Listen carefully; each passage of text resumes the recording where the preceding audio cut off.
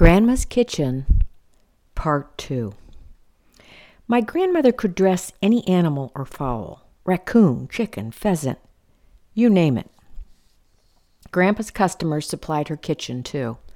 His lifelong occupation was a 50-yard walk from Grandma's kitchen to his gas station on busy Minnesota Highway 60.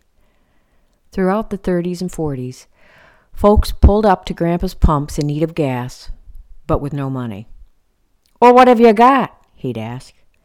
One day the reply to that question was, "A possum." Grandpa filled the man's gas tank, took the possum, walked to the kitchen door, and handed Grandma the possum. She told me later that a possum is tough to skin. This wasn't a complaint, just a point of comparison. With every animal she dressed, she'd marvel at the way it was put together, how it differed from another animal. I couldn't enjoy any animal once I'd seen how it was put together. She enjoyed it even more. Maybe it was her training as a nurse in Rochester, Minnesota, at what became the Mayo Clinic. She graduated September 29, 1929, during the Depression. Two of her teachers, William and Charlie Mayo, signed her graduation certificate. She had completed a 4-year course that half of her classmates found too difficult to finish. On her first day of nurse's training, an instructor told her that at 90 pounds she would have to put on some weight. She told me that she ate crackers with butter and honey all that fall. By Christmas, she had added 20 pounds. But most of her life, she was 105 pounds of quiet, intellectual curiosity. Her drive was to understand what could be understood, what was futile to understand, like why people behaved the way they did, or whom her 6 children chose to marry, she didn't waste a moment on. I once met her younger sister, Rachel, and she told me about a quality my grandmother revealed in their childhood near Sentinel Butte, North Dakota. A pack of coyote blocked their route to school one morning.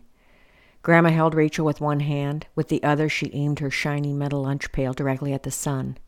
She aimed the reflected light back into the pack, and it spooked and dispersed them.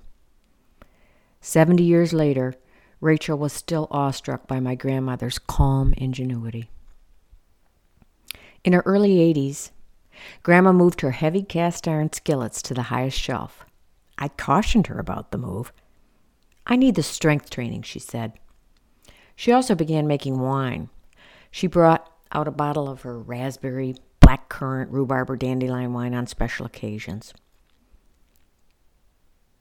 At the end of every day, she took all the rugs out of the kitchen, shook them, and hung them on the clothesline.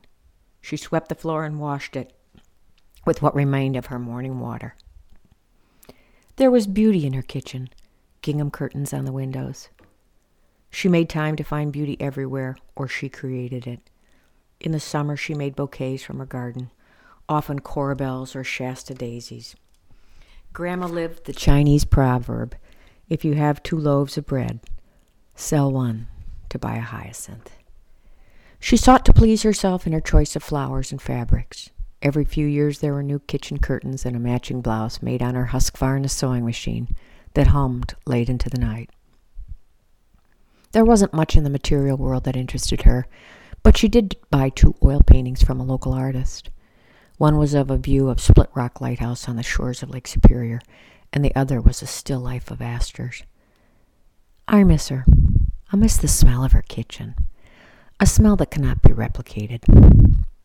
Oh, I guess the ingredients are available.